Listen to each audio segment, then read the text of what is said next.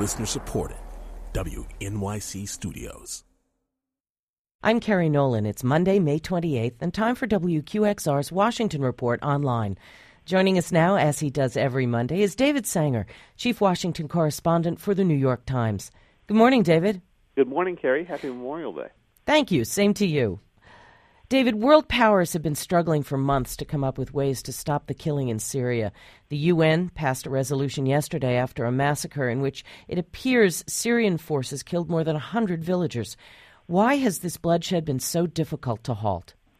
Well, Kerry, it's been tough in part because of the geography, that so many of the military actions that President Bashar seems to be taking against his own people are happening in these very crowded cities and villages where it's very difficult for UN forces to get in.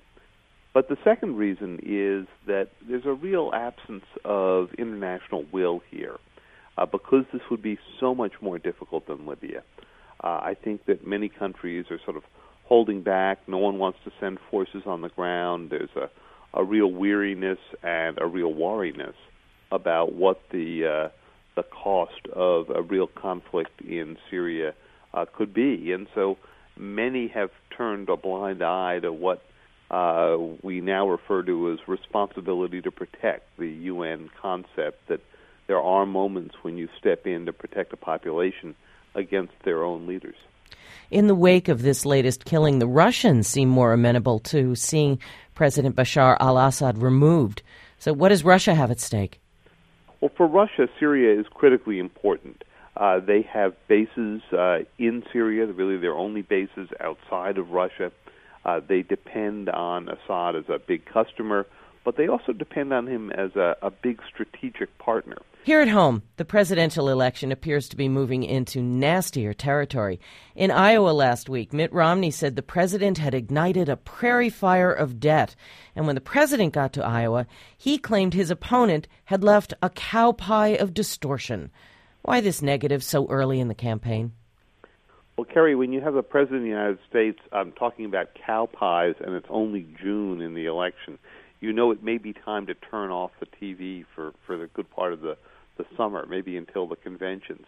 I think what's happened here is that we're in that strange interregnum between the end of the primary season and the real beginning of the presidential campaign, which most people tune into only after the conventions are over.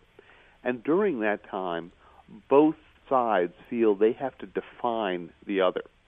President Obama, to the surprise of some, has gone very negative very early to try to define Mitt Romney as a callous capitalist whose past experience working at Bain was really only directed at making money, regardless of what it would do to the jobs of those whose companies Bain Capital took over.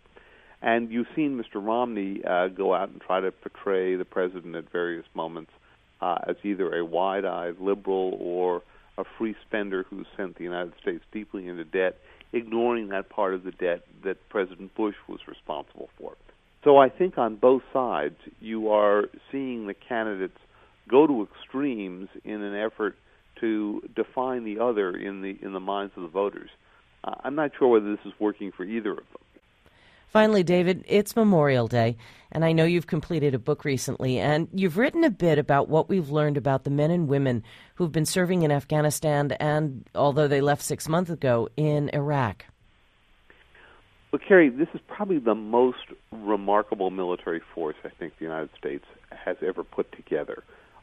Just the level of education, of skill, of endurance for this force.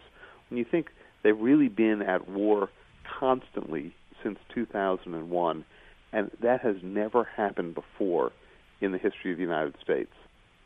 I think we haven't served them terribly well, though.